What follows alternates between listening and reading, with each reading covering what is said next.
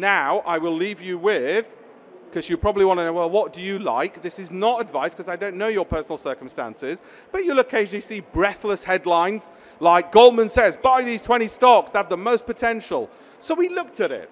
We looked at their names, which they said, and then we looked at which ones meet our metrics. I don't care if they like it. I want to know, does it meet my valuation metric? Does it meet my metric for revenue growth? Does it meet my metric? Because my metrics are a hell of a lot stricter than theirs. You know why? Because whichever companies I have to invest in, whether it's, like I said, whether it's, I don't know, PayPal or a Adobe or a Microsoft or an NVIDIA, so I've put on the left which ones I happen to own, well, they're looking after my retirement money. That's what those companies are doing, obviously, because I've invested in them. Or they're looking after my son's future. So they better be bloody good. So I better filter down from 10,000. There is no fund manager on earth who gives a damn about my retirement as much as I do, or my son's future as much as I do. They do give a damn about charging me 10% every 5 years, though.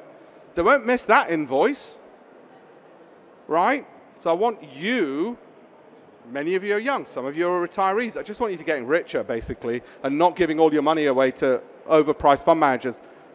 I don't hold the ones in the middle, but they were in my list because I can't buy everything, okay? And there are some which Goldman's like, which I don't.